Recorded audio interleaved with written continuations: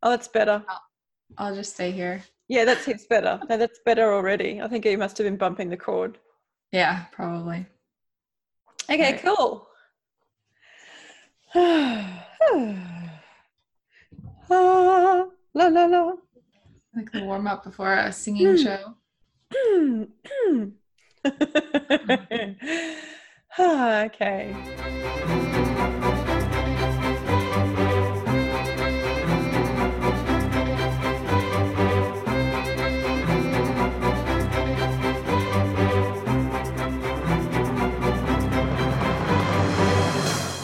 Hi everyone. Welcome to Belgariad and Beyond. This is the show where we explore magical worlds chapter by chapter, beginning with the Belgariad series of books by David Eddings. This is season 2, episode 8. This season we're reading book 2, Queen of Sorcery, and today we're diving into chapter 7. My name is Sondra Turnbull. I'm from the Goddess Kindled Universe, and I'm here with Alicia. Hey guys, glad to be back again. Yeah, exciting times to get into the next chapter. I'm really starting to enjoy. Yeah. I look forward to reading the next chapter now because I'm kind of like, this is just a nice little escape from everything else I'm doing. Yep. Cool. I like this chapter too. It's starting to get, like, you can feel the momentum of the adventure kind of picking up a little bit. Yeah, and even the characters, like getting deeper in with them. Mm-hmm. It's been nice. So okay, well, let's get straight into Polgar's Cup. Yeah. How You want is to go? Yeah, I can go first. So I usually go first, so I'll let you go. Go on. No, I say I'll let you go because I usually go first. Oh, okay. So you can go first. So my potion this week is a large, wide cup of something pungent and thick and smooth and creamy. Pungent because I'm obviously eating something that really does not agree with me, because my belly has been smelly. And like, not since I was eating gluten have I been so fucking stinky farting all over the place. Really, it's ridiculous. Okay. And like, the rumbly tummy. Oh, it's so uncomfortable. So that's just been annoying me to the point where I started taking charcoal, activated charcoal, after every meal, which seems to actually be helping, because I'm not, as far as I know, I'm not eating anything that I shouldn't be eating. I'm not eating anything that I haven't eaten before with no problems at all. Yeah. So I just don't know what it is. Sometimes your body might change and then all of a sudden it can't handle something it has handled just fine for so long. Yeah. I know, I've gone through that. Well, it keeps popping into my head that soy milk. The amount of soy milk and soy products that I'm consuming has increased. And so I wonder if that's it. Can you have soy milk? I can't do soy anymore. What does it do to you? It does make my stomach rumble a little bit, or it makes it crampy, or just not, I don't feel that good. Yeah. I don't do soy at all. I only have almond milk or coconut milk. If I get cheese, it's almond milk cheese. Okay. Well, that has been popping into my head, and we shouldn't ignore our instincts, people.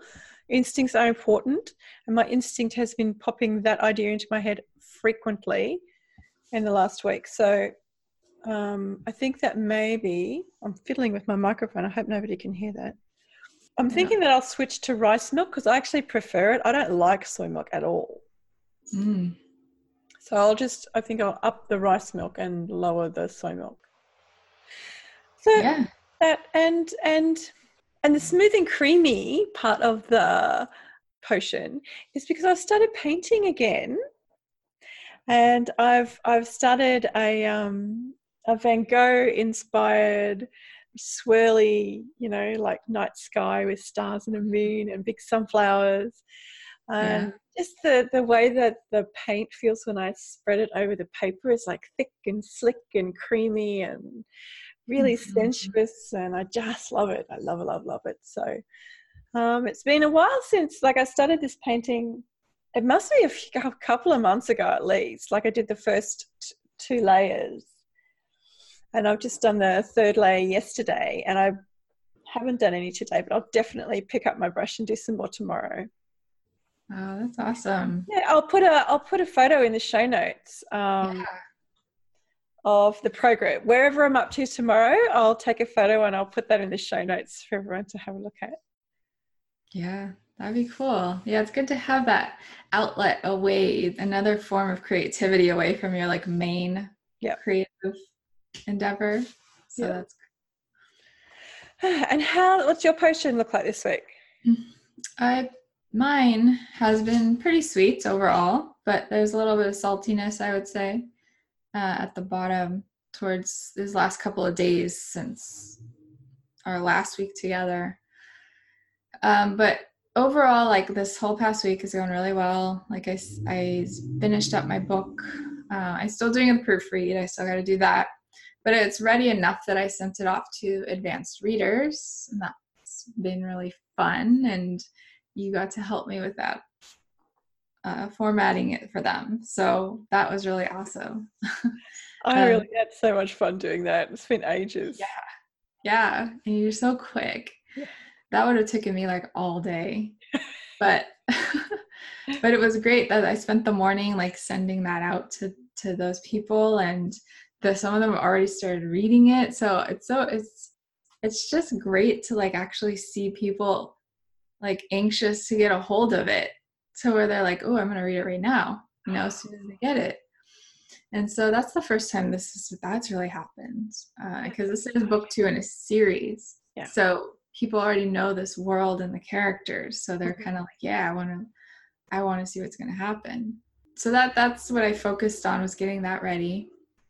And the other thing that happened was we had a really good weekend. We were out by the water a lot, by the ocean. That was really nice. The weather was like perfect. But yesterday morning, I woke up with, like you're talking about, a rumbly tummy. Like mine was, I don't know if it was something I ate or if I have a virus going through me, but it was not good. I don't usually have that tummy anymore since I've gone gluten-free, dairy-free. I don't usually have any issues with that stuff. But yesterday morning and throughout the day, I just did not feel well. My stomach all I could eat was like rice, tortilla chips, because they're gluten-free. I didn't have any like gluten-free crackers that were just calming to the stomach, So I've just been, and today it still feels a little bit off. Maybe it's the phase of the moon, if we're both responding like this. Yeah. I met up with a mom at school too who said she's been having the same stomach feeling. So I don't know. People say there's a virus going around, but my kids are fine. Yeah. Nathan's fine. So I don't know what it is, but that's just been, there. I hope you feel better soon. Yeah, it's getting better. So listeners, if you would like to join Alicia's Advanced Reader team, I'm going to put a link in the show notes to Alicia's website and the information that you would need to do that. If you want to receive her newsletter, if you're into fantasy stories and amazing adventures, that's what Alicia writes. So I'm going to put a link in there, especially this episode, because we're celebrating the release of the second book in the Raven Dreams series out into the world. And that's a big deal for a writer. And so we're all going to help Alicia to celebrate that. Yeah, that'd be awesome. You could just, on the contact page, send me a message and let me know you're interested, and I can send you a copy. And two, like I've been nerding out since last night because my cousin too sent me an updated cover. Oh my gosh, like I was dying when I saw that. It's like how every time he tops himself, every time. That just made me, I was feeling kind of icky last night, and so that just kind of made my evening. Fantastic. So it's just all been like popping in these little things around my books has been great. It's exciting, and I'm just congratulations. Thank you. Okay, I need you to be Garion for us now and give me his view of this chapter. Okay. I hope I remembered everything because there's like the bulk of the chapter that just kind of stood out to me. But what I wrote is that, and remind me how you pronounce this new character's name again. The knight? Yeah. Manderellen. Manderellen. Okay. So we learn more about Manderellen and the Membrates. Since he's a Membrate, we get a little bit more like kind of look at what that's really means. And then the company is like traveling further along on their journey, but they get out of the forest and I guess there's this like expanse of land that's just kind of flat, so they can see that there's smoke rising and there's actually a war going on that's blocking their path. So they have to approach this war. Manderellen says that he can basically defuse it if they just let him take control. So we see all that happen, and then the chapter ends with Leldarin actually, because he's so ill, they're talking about leaving him there with these people who become their allies in the end of the chapter. So that was kind of sad. I was like, I was just starting to like this guy. Now they're gonna leave him behind. Yes, very well done. Well, I've lost my book. I'm just going to open it up. Okay, so when we start the chapter, we start with a lovely description of Sir Manderellen, Baron of Vermandor. Is his name and title. I know that you're not really into the physical descriptions, but did you use that to build your picture, or did you already have a picture that you were perfectly happy with? Before this description, I had a picture of, I don't know, he was like an overly large man that was kind of fumbly, but skilled when it mattered, you know? Like he knew what to do, what he needed to do. And then he obviously was attractive because he was making Aunt Pole get all flustery. So I kind of just envisioned, it was kind of like you know what I was thinking of, and I didn't even realize this. And not that I would ever consider a cartoon character attractive at all, but no, never. I was envisioning in Shrek, I think it's Shrek 2, when Shrek turns into a human form. Have you seen that one?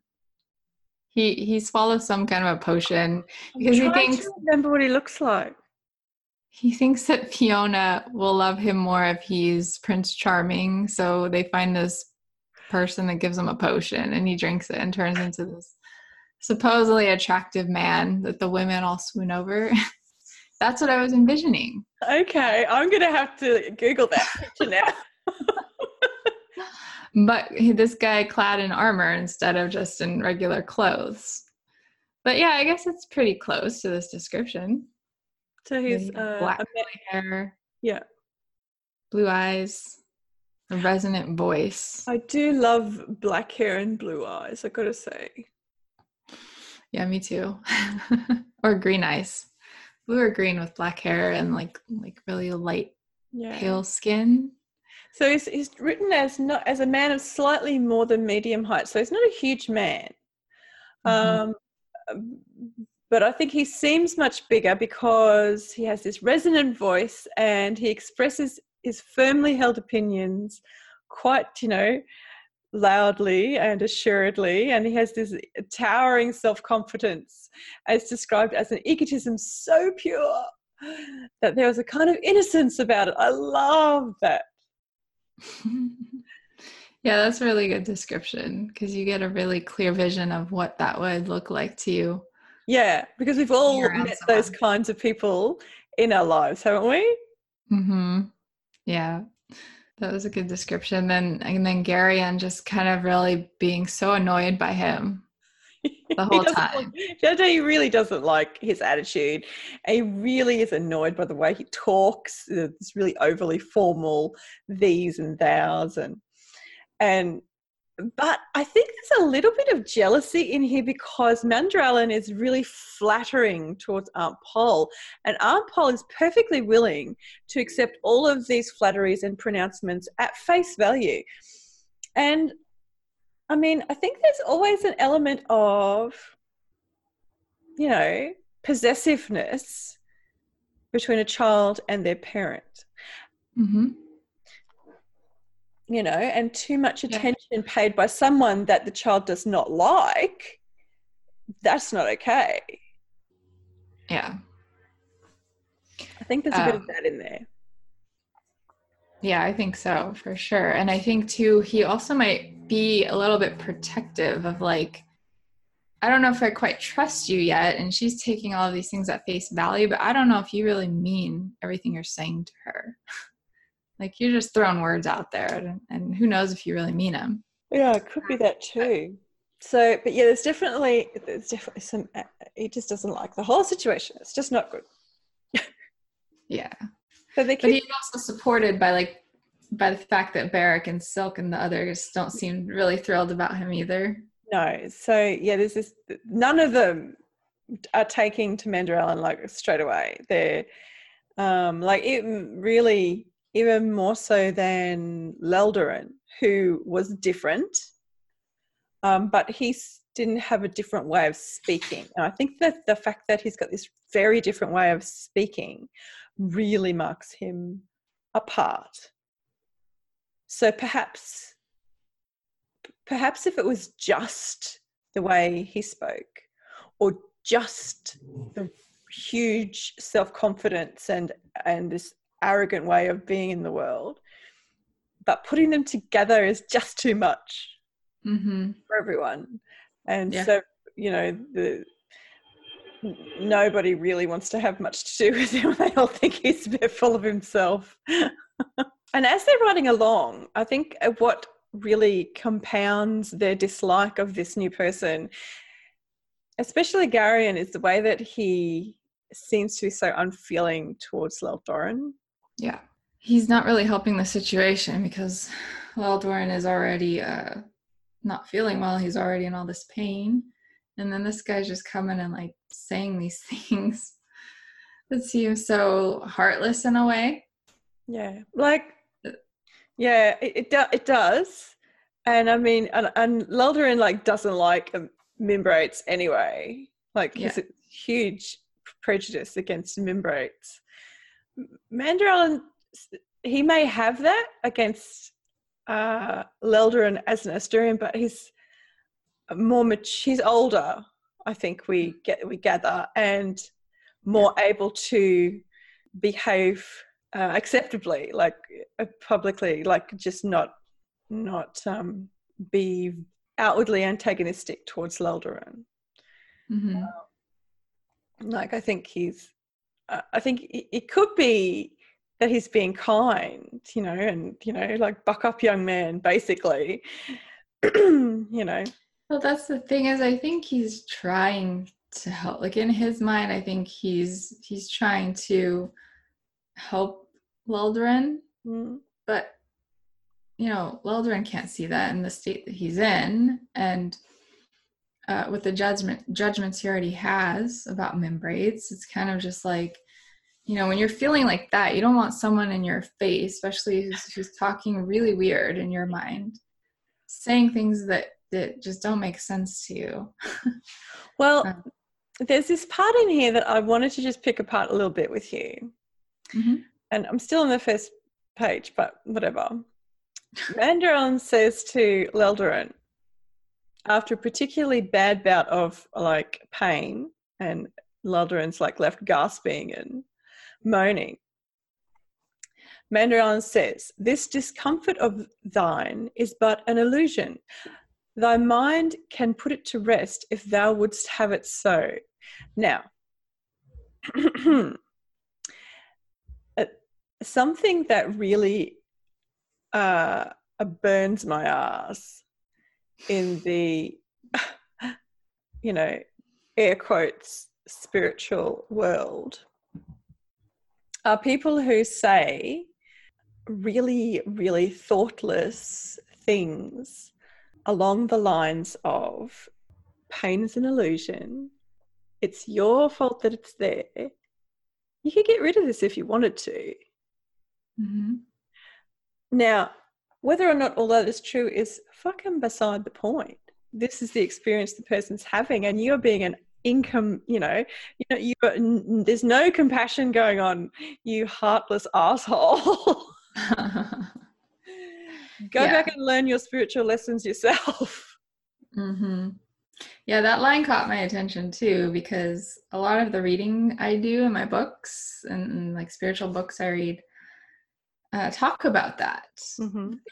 Definitely don't word it in a way that it's your fault, as it sounds like he's doing here, and I don't think he meant it that way, but it's kind of like, and there's times where I am like, when I had this upset stomach yesterday, it's kind of like, well, this is just an illusion, because my body and my spirit is separate from my body. Technically, my spirit is who I really am, not my body. Like, seeing it in that light, it makes sense to me. But at the same time, when you are in the middle of it, if you're not open to it, then nobody telling you it's an illusion is going to help anything. Like, and even if you are open to it, yeah, even if you are open to it, you are a spiritual being having an experience in a body. There's something going on with that body, and it's uncomfortable. And you are, if you're fully experiencing the reason that you're here, the big you with the capital Y, the you of spirit, you're fully embracing and embodying this experience that you chose to have, then defaulting to, but it's all an illusion because I'm only spirit, is bullshit, because we're not only spirit. Mm-hmm. We are all of this. Yeah, I agree. I think it is. It's like being able to lean into, and it's almost, in his situation, it's hard because he was attacked, and that's why he's not feeling well. But for us in like our daily lives, usually we're not feeling well because we're not paying attention to something, and our body's trying to be like, hey, you need to like fix this, or not fix it, but you need to, there's something you're not taking care of yourself, or maybe you need to rest today, or Although in like people who deal with ongoing like chronic pain, like for me, my experience with my hip, the times when I did, soften into it, lean into it,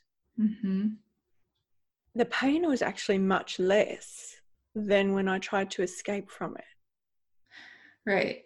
And I think that's what's meant when people say discomfort is an illusion of the mind. It's more of like, you're making it worse by resisting it so much. By the resistance.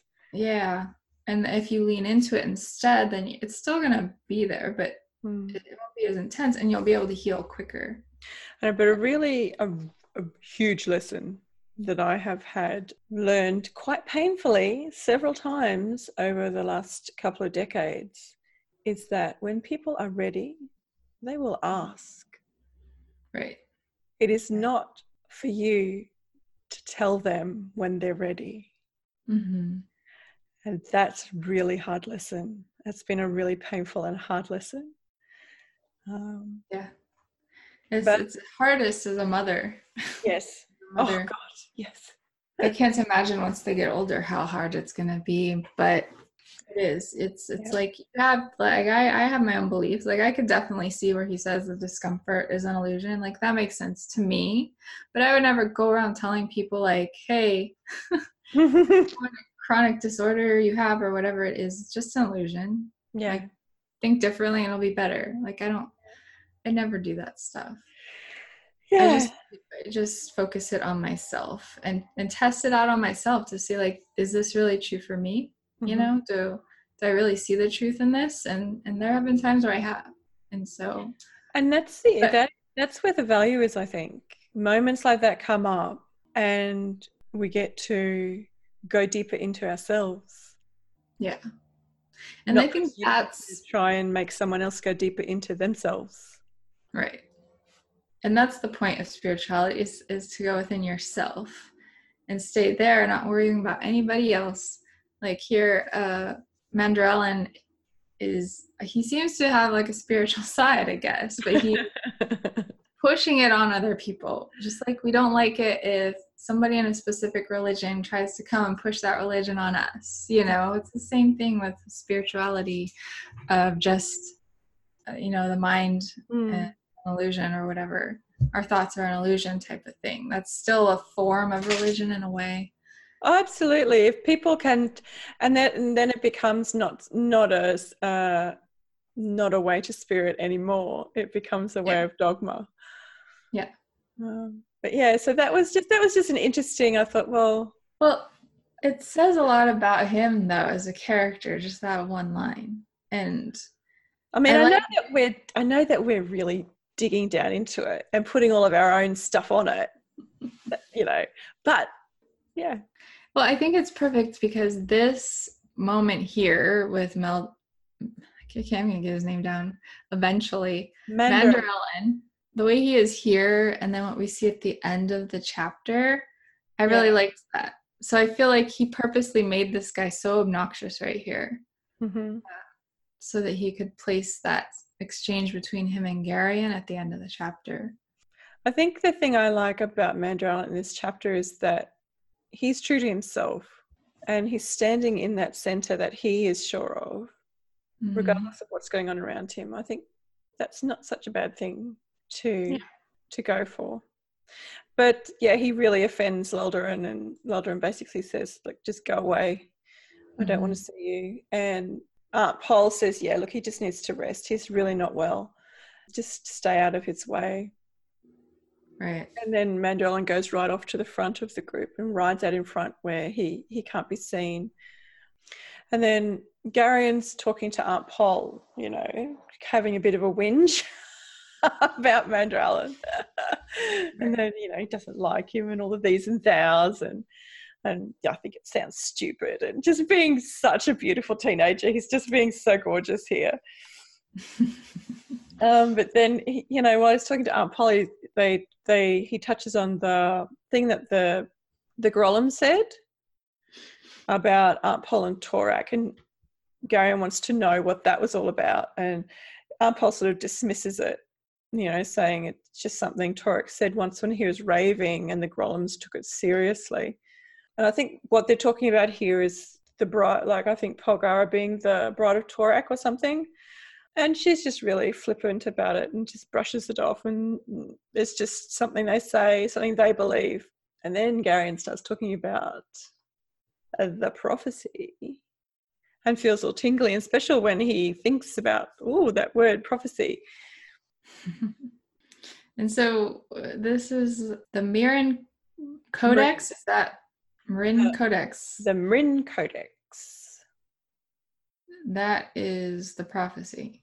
That's the one they're talking about at the moment. And it's got it has many different versions and it's very old. Yeah. And it's interesting here. Did you catch the companions that it mentions? Yeah, the bear, the rat, and the man who will live twice. So tell me, what does that say to you? This line actually made me laugh last night. That sounded really weird coming out of my mouth. I was like, did I just talk gibberish or something? No, it's perfectly good words. All in the right order and everything. That's a positive. Wait, did I just use words? Oh my God. I don't know what that was. The world of an author, my darlings. The world of an author. I was reading this book at the table last night while my daughter was doing some of her homework. And this line, I read it and I started laughing out loud a little bit. And she was like, what? I'm like, well, I'd have to explain all of it for you to understand why it's funny. But what I did is when I read it, the bear, the rat, and the man who will live twice, I was like, okay, so the bear is, what's his name? Barak. And And I'm like, so then that means that the rat is Silk. Went right to Silk. I'm like, it has to be. And then that made me laugh because I was like, he does feel kind of ratish. Yeah. And I just assumed the man who lived twice was Garion at this point, but I don't know yet. Okay. There is actually, I will tell people, there is an Easter egg about the man who will live twice. Okay. Back in book 1. Way back early in book 1. So there you go. I'll have to go back and see, like just scan my brain and see if I remember later. Yeah, so these are the companions that the Marin Codex, the prophecy, talks about. And it's been touched on before that Mr. Wolf is sort of gathering these people together to satisfy the prophecy. Mm-hmm. And so he thinks it's important. And it's funny, you know, grandfather thinks it's important, doesn't he? And Paul's like, yes, well, your grandfather has a few very outdated, curious notions, and old things impress him, probably because he's so old himself. I like that. Yeah, that was good. They get cut off with this conversation because of Lildarin. Yeah. So he's still in pain. Yeah. And so they get to the Tolnedron hostel where they're going to spend the night, you know, put Lildarin in a nice warm room. And they all go to bed, but Garion's so worried. He's down the hallway, you know, 6 times or so in his stockinged feet. I just love the images that the language conjures up, like Garion padded worriedly down the dark hallway in his stocking feet.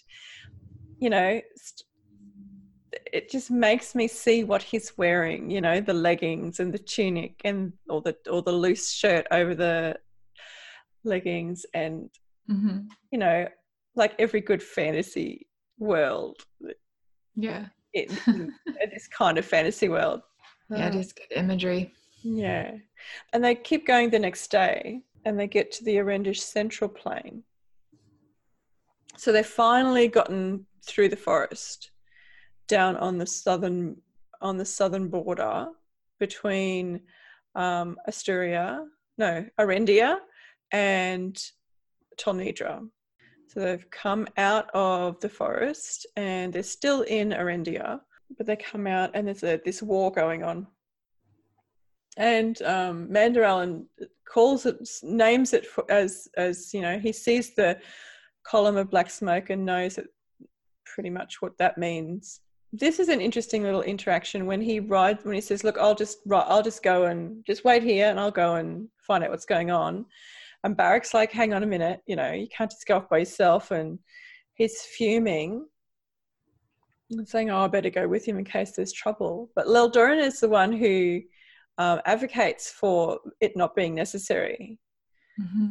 It seems like Mandorellen has created like a legend of himself in a way, because, you know, Lildarin is the one who is basically like, we've heard of him and no sane man would stand in his way. No, he's the most weird man in Erendia. So he's obviously not just all talk. Right. Yeah, his character is funny to me.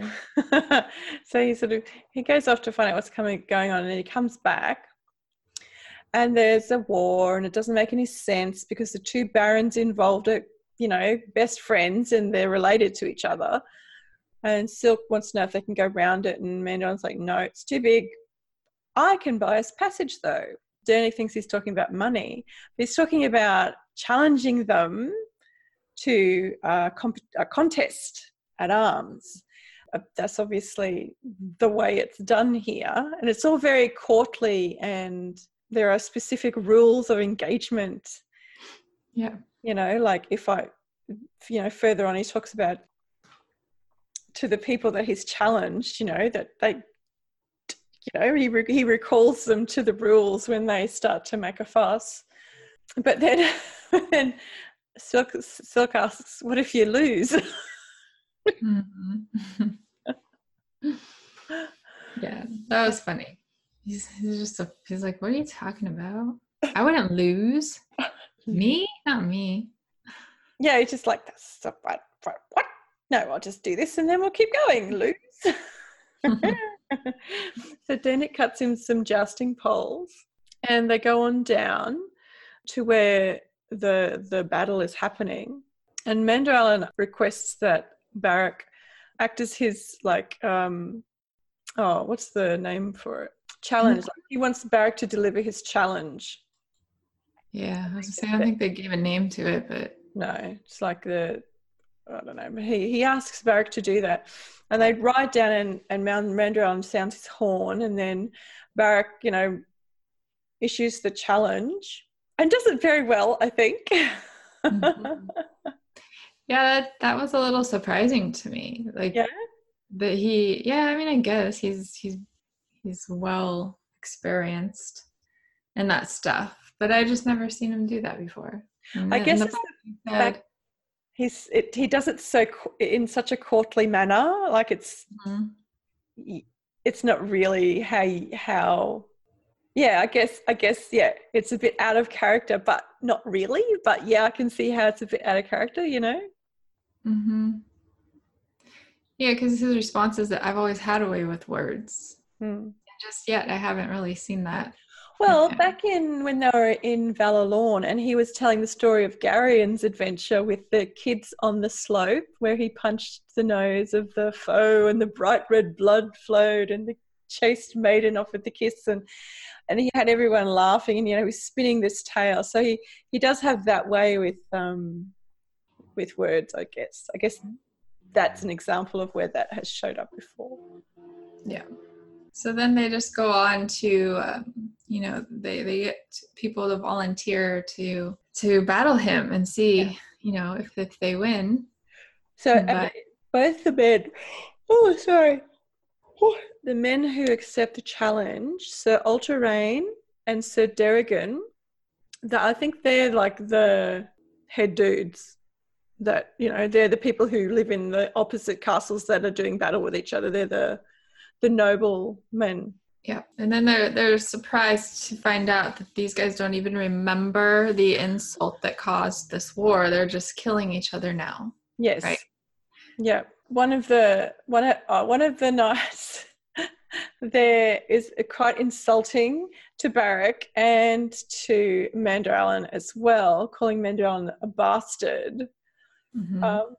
And Barak says, "Are you going to take that?" And Mandralan's like, "Yeah, well, it might be true. We just don't know."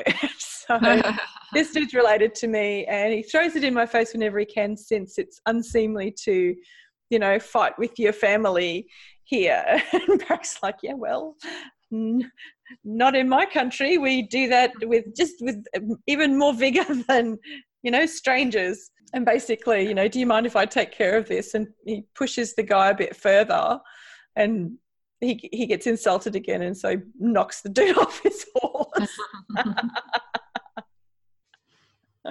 Yeah, there's a few funny moments in this chapter for sure. Yeah. But then he actually does like the jousting thing with one of the guys and basically knocks him till he's blue in the face. Well, he knocks him off the horse with the and then with the sword. Mm-hmm. Then gets into him with the sword. But the way that it's all done, it's like very jovial almost. Like there's no desire to hurt or kill. It is competition to Mandralan. It's not I want to kill these guys. It's just to best them. Yeah, and it's his comments too, Mandralan's comments about all of it. Like as he's doing it, he's kind of like talking to them. It feels really lighthearted to him. Like this is a serious matter. It's like, we're making this fun and I'm going to win this. It's a game. Yeah, totally. And then when they're just before they start the joust, one of the knights tries to interfere. Mm-hmm. And, stop it all from happening. And then Garion says to Hetar that one who was going to draw his sword was a Murgo. And Hetar says, "Yes, I noticed." That was interesting. Yeah? That little exchange about, that was a Murgo. I didn't see... I knew it was going to mean something, but I didn't know what. Till we got there. So they get into the competition, and Mandralan bests both of them, knocks one of them out, and advises them to put him to bed for a few months and he'll be just fine. And then the other one, so Ulterain, he gets knocked off his horse on the first pass and breaks his leg, so he can't go on, but he's perfectly coherent. Yeah, so he has no choice but to yield. And, you know, of course, the Mandrel and his companions are free to continue their journey. But then the Murgo comes in. So this part, I think I might have gotten a little confused, but so does, so he's already beaten these two guys, Mm-hmm. and the Murgo approaches them, or is it that Aunt Pole needs to steps up to, I guess he steps out, right? And then Aunt Pole is the one who approaches him. Yeah, so Okay. the Baron, so Ulterain says, yes, you can go freely. And then the Murgo comes in, not just yet, and pushes his horse through the crowd of other mounted knights until he was directly in front of Mandralin. Right. I was trying to find the page. I just found it. Yeah, I liked this part because this is where I was like, I didn't know this was coming at all. That what happens with Aunt Pole, it's confusing to me at first. I was confused about what was really happening. But it seems like she's lifting the spell that this Murgo has put on these people. Right? Is that what's happening? Okay. Well, so what happens is the Grolem basically challenges Aunt Pole. Mm-hmm. And he starts weaving magic and sending magic at Aunt Pole, and like this green light that comes around her, and she just sort of flicks it away. Like she's just being really dismissive of this dude. He's obviously thinks he's much more powerful than he is, and she's not worried at all. And, you know, saying things like, you must be out of practice, and would you like to try again? So she's just standing there solid, and he's throwing this magic at her, and she's flicking it off. So then, yeah. So she didn't actually do anything to him. It's when Dernick comes in. Yeah. So she's just flicking off the magic that he's throwing at her, but she's not actually throwing any magic back at him. Okay. Yeah, I couldn't pick that up in the text, what was really happening there, but makes sense. So Dernick decides to like jump in this because she's getting attacked, right? And he's like, you will not hurt Aunt Pole or Polgara. Yeah. Lady Polgara. Yeah. So Dernick's, you know, the Grolem's getting ready to throw this last big magic spell at Aunt Pole by the sound of it, and then Dernick has ridden up behind him and smashes him in the head with his axe a couple of times until he's, you know, senseless on the ground. And that's what breaks the spell. Okay. And Aunt Pole is livid. Like, she's just like very angry at Dernick for putting himself in harm's way. Yeah, I like that exchange. I think, you know, her first reaction when something is on the verge of like breaking her heart, her initial reaction is to be very angry. Yes. And so I sensed that when she got angry at him, and then later obviously the conversation they have of, oh, he's apologizing and saying like, nobody can hurt you. I'll protect you. I'll do anything to protect you. And then she kind of just immediately softens and tells him like, she basically doesn't want anything to happen to him. She doesn't want him to get hurt or, you know, and she appreciates him having that determination to protect her. And he's very stubborn about it. Like, no one is going to dissuade him. Yeah, that's cute and sweet. Cute. And Garion sort of looks away, and he's got a lump in his throat, and he sees Mr. Wolf with a very brief, sly smile across his face. So, you know, you can imagine like watching your daughter, you know, with someone crushing on her so bad.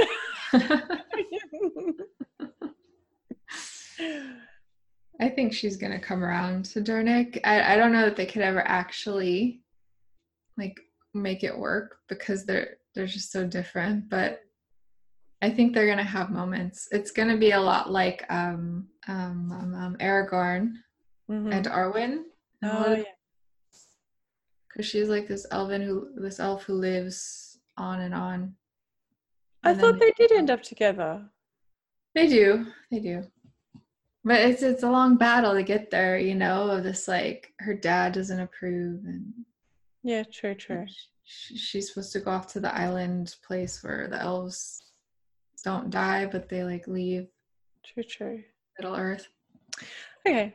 And anyway, so the spell is broken.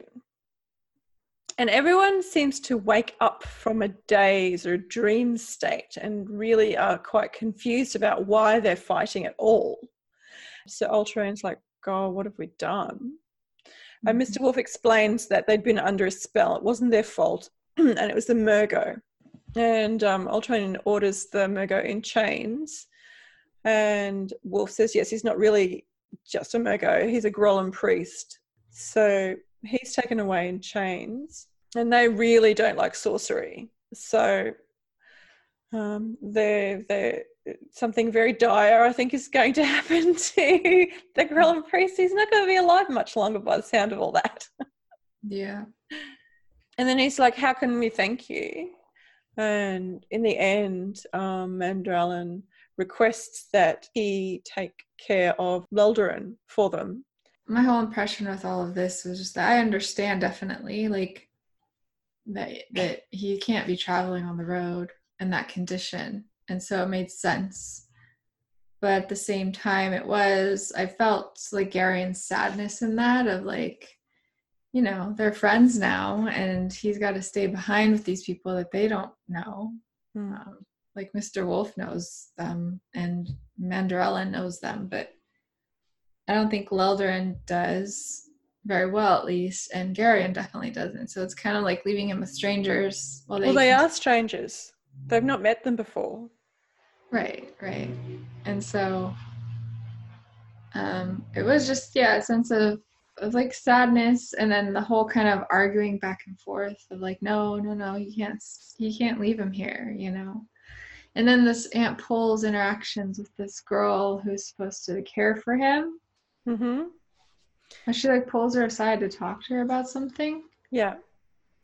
I thought she was going to try to talk her out of letting him stay. Oh, interesting. But I was wrong because he ended up staying. Like, yeah. I thought she was on Garion's side. Oh, okay. Mandralin asks for Leldarin to stay.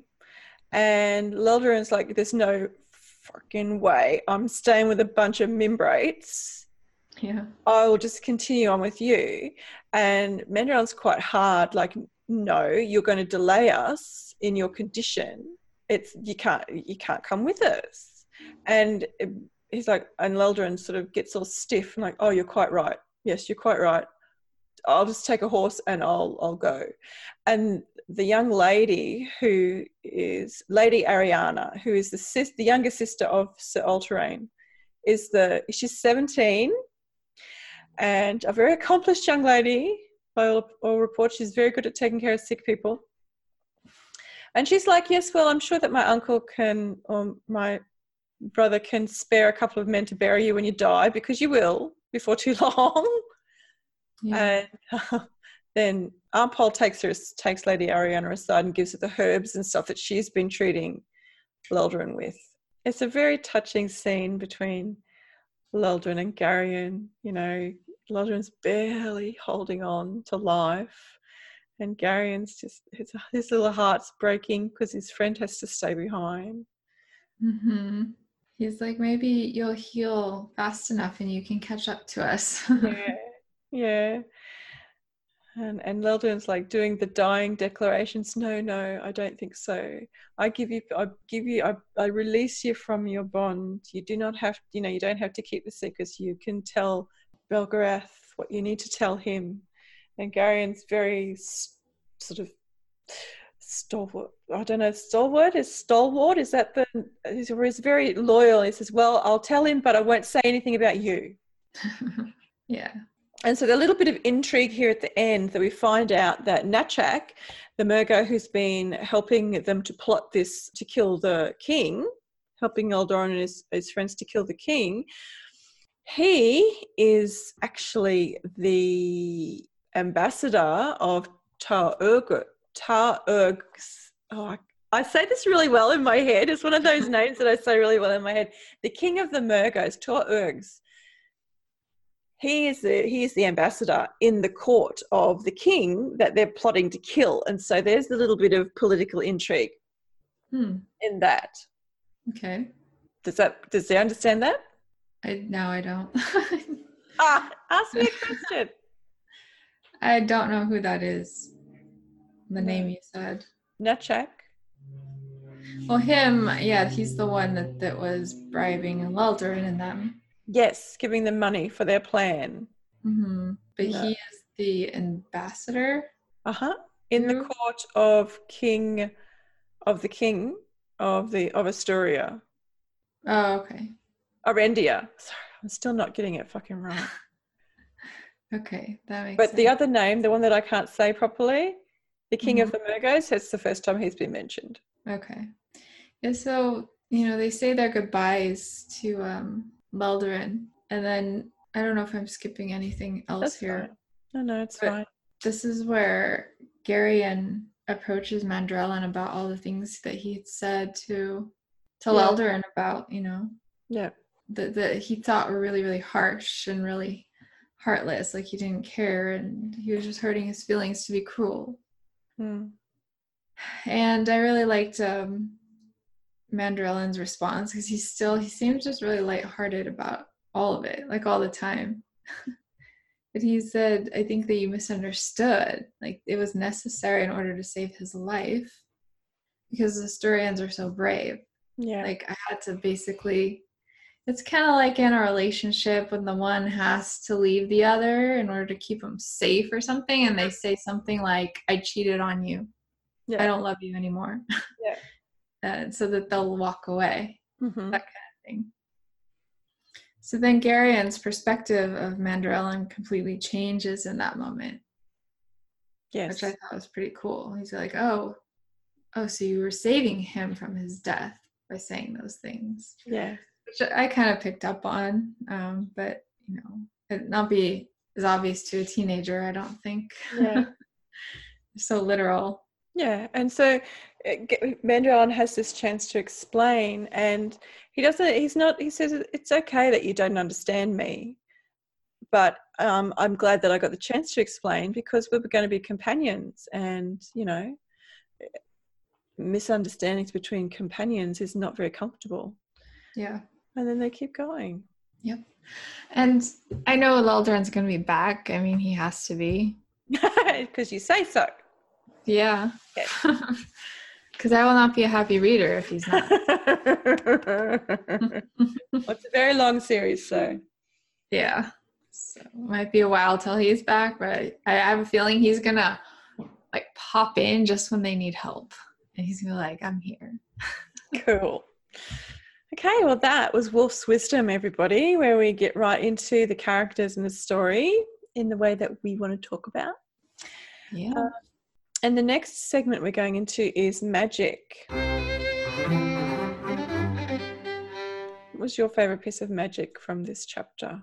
Oh, I just put the way that Mandrellin explains his truth to Garion. It changes his perspective of him, like what we were just talking about. Yep. I liked how he was just so easily, and he didn't even take any offense. He's just like, oh, that. He's like, you just misunderstood. This is what I was really doing. Yep. I think that's kind of magic too. Oh, it absolutely is.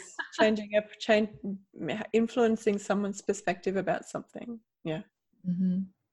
And so pardon? Oh, I was going to say, how about yours? Oh. My magic is when Janet clobbers the Murgo and breaks the spell. I just love it. It's one of my favorite bits in the whole story. Yeah. That is a good moment. Just because, it shows that you don't have to have special powers to do the right thing, to be strong, to be powerful, and to be effective against a force that is seemingly insurmountable. Yeah. It's great because I don't think he even really knew what he was up against when he went to go attack that. Did he know? Well, I mean, I don't think that he has he's not been around a lot of sorcery or magic. The only sorcery and magic he's seen is the stuff that he's seen since they've been traveling. And so it's not a huge, and so he doesn't really have a firm grasp on how it works or how he could be hurt. Yeah. That's the greatest part of it for me. Yeah. He's still successful and no idea how much danger he put himself in. Yeah. So yeah, I love that. I really like that. Was my favorite bit. And so for personal insight, real life relating, the part where Aunt Pol is having Mandrell request care for Leldarin, and the way, we talked a bit about doing things in a certain way to create the situation or the outcome that you want. I know that I've done that with my children when they were young, like knowing how to phrase something or behave so that I didn't have to tell them what to do, persuade them not to do something. They would do it because they thought that it was a good idea, because of what the way that I behaved, or the seemingly random comments or inconsequential comments that I would make, or conversations that I would just happen to make sure that they could overhear.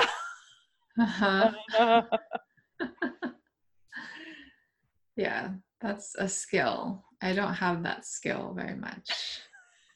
I wish I did now that I'm a mother, but it'd be useful. Yes, very useful. What's your personal insight? I chose the moment that Garion and Leldarin have to part ways, because it's like it happens so quick and it's all of a sudden, and Garion's just not ready. He's not ready for it, but he has to let go anyways. And I've been there, but it was my decision. I knew I had to work up to it over like a 6 months to a year period to finally part ways with somebody in my life who just wasn't good. But even when the moment I was doing it, I was just breaking down because I still wasn't ready. Yeah. Even though I knew it had to be that way. So I get that feeling. Yeah. There's some things we're just never ready. Mm-hmm. You just have to do it. Okay. And now it's time for Prophecy Speaks.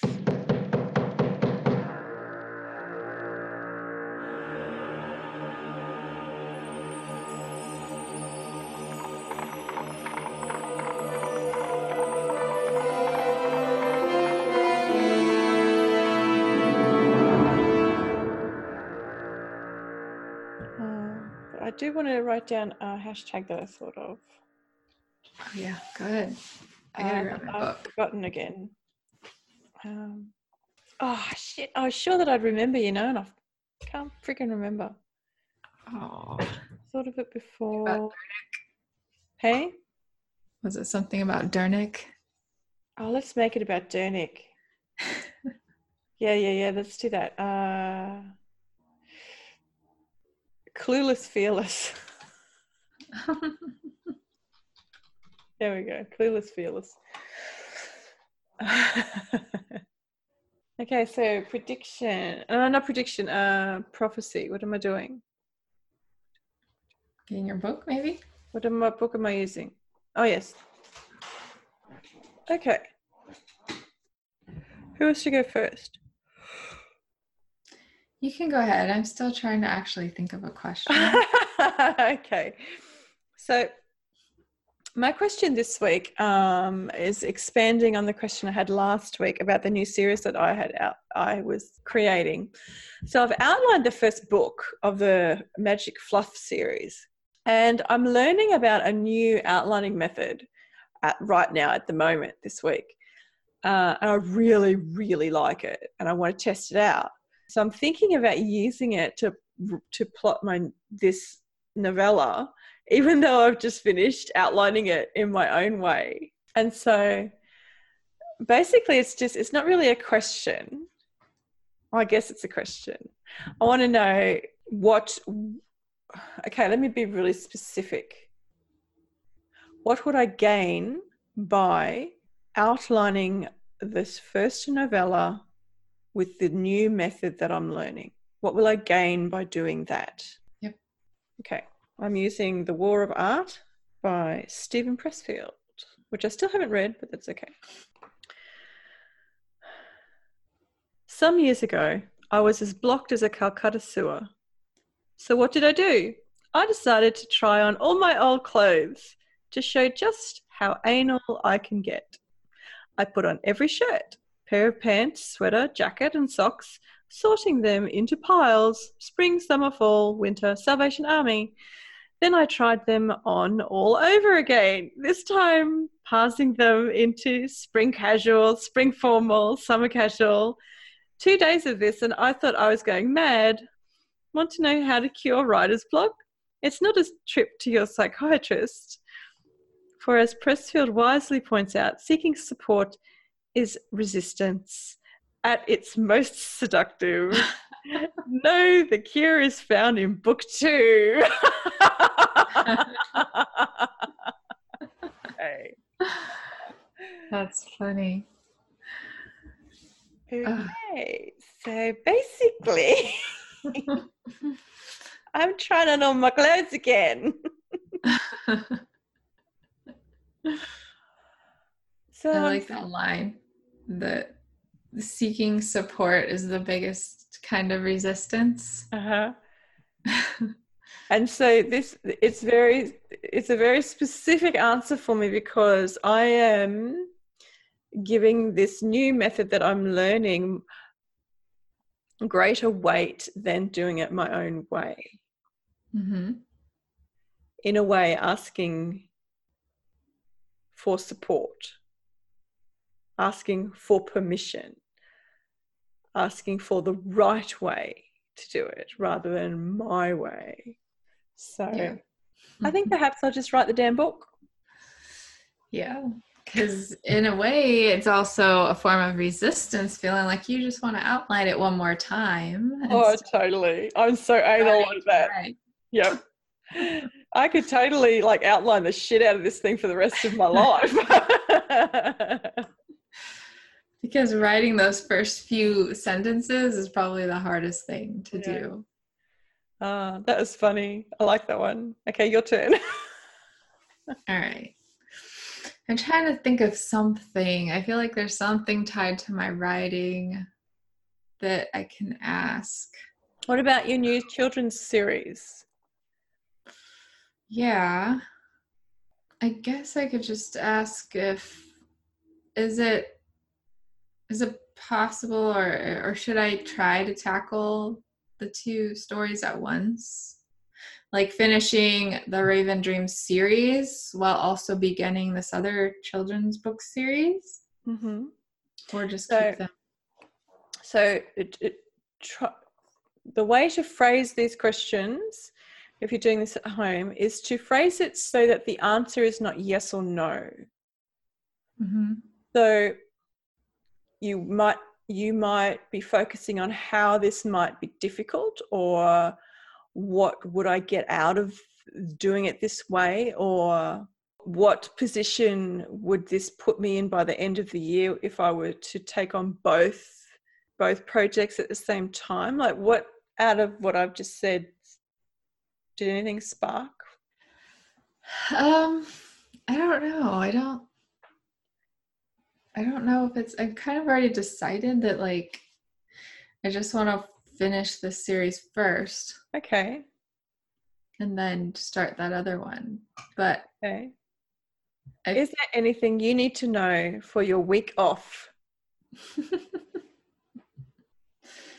I guess so. I don't have anything like specific that's bothering me or that I'm curious about right now. So after I finish the Raven Wars, it's published, I do want to take just a week to not write at all. So what would be, the most productive thing, not productive, but the best thing for me to do that week. What do you need in that week? Yeah, and I'm using The Adventures of Alice in Wonderland because I finally got myself this book. It's taken me this long. It's nuts. Yeah, I haven't ever read it. I've just seen the movie. It's totally nuts. I can't wait to read it. So I'm going to try to stay at the beginning part because the second half is Through the Looking Glass. Let's see. Their heads are gone, if it please your majesty, the soldiers shouted in reply. That's right, shouted the queen. Can you play croquet? The soldiers were silent and looked at Alice as the question was evidently meant for her. Yes, Alice shouted. Come on then, roared the queen, and Alice joined the procession, wondering very much what would happen next. It's a very fine day, said a timid voice at her side. She was walking by the white rabbit, who was peeping anxiously into her face. Very, said Alice. Where's the Duchess? Hush, hush, said the rabbit in a low, hurried tone. He looked anxiously over his shoulder as he spoke, and then raised himself upon tiptoe, put his mouth close to his ear, and whispered, She's under sentence of execution. Mm-hmm. I think I'll just stop. Okay. There. What'd you get? I don't know. I can go play croquet. I got something. Okay, what'd you get? Well, what do you want to have a? No, you. I don't know. Okay. I know the scene. I remember the scene well. So you have a week off. It is okay to play, and you do not have to be looking over your shoulder for anything bad that might be coming to get you. Yeah, that's probably a good point. I haven't. That would have been a good question.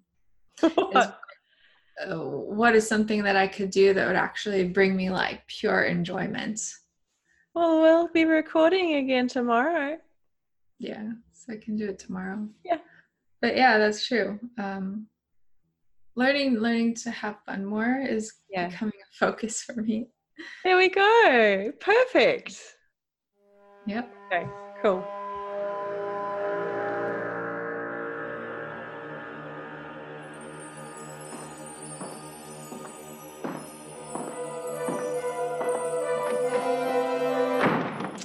Prediction for the next chapter, please. All right, so the next chapter I wrote that Garion may be able to bond more with Manderellen now because of the conversation they just had, but also because Leldarin isn't there. So he'll feel a little bit more lonely, I think. And I didn't really know what else. I'm not exactly sure where they're trying to go at this point, but I'm thinking maybe they'll arrive someplace that is their goal. Okay. That they've been working towards. Cool. And so the hashtag I've chosen for this episode, darlings, if you've arrived at the end of this episode with us, you can contact us on social media or on our website with the hashtag CluelessFearless.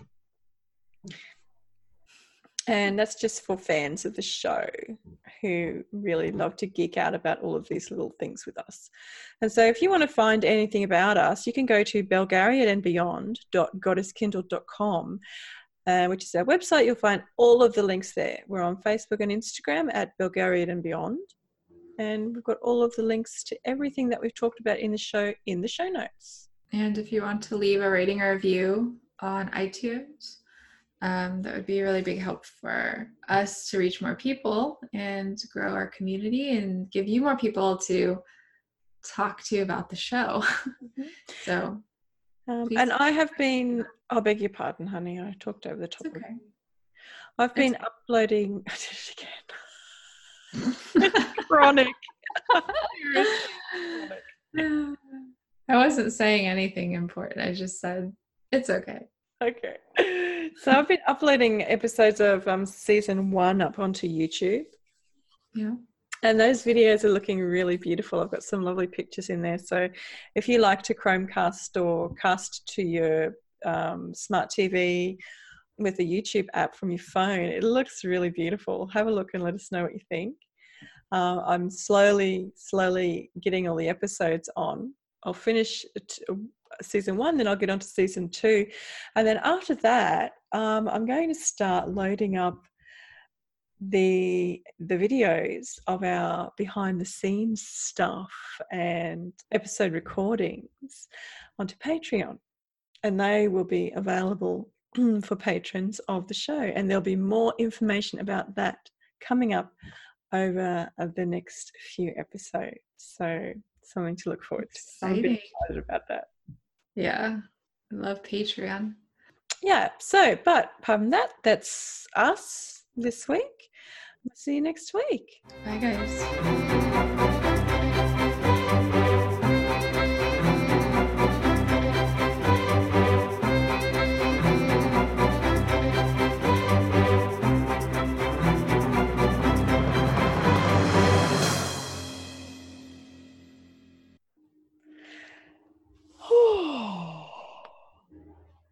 There we go.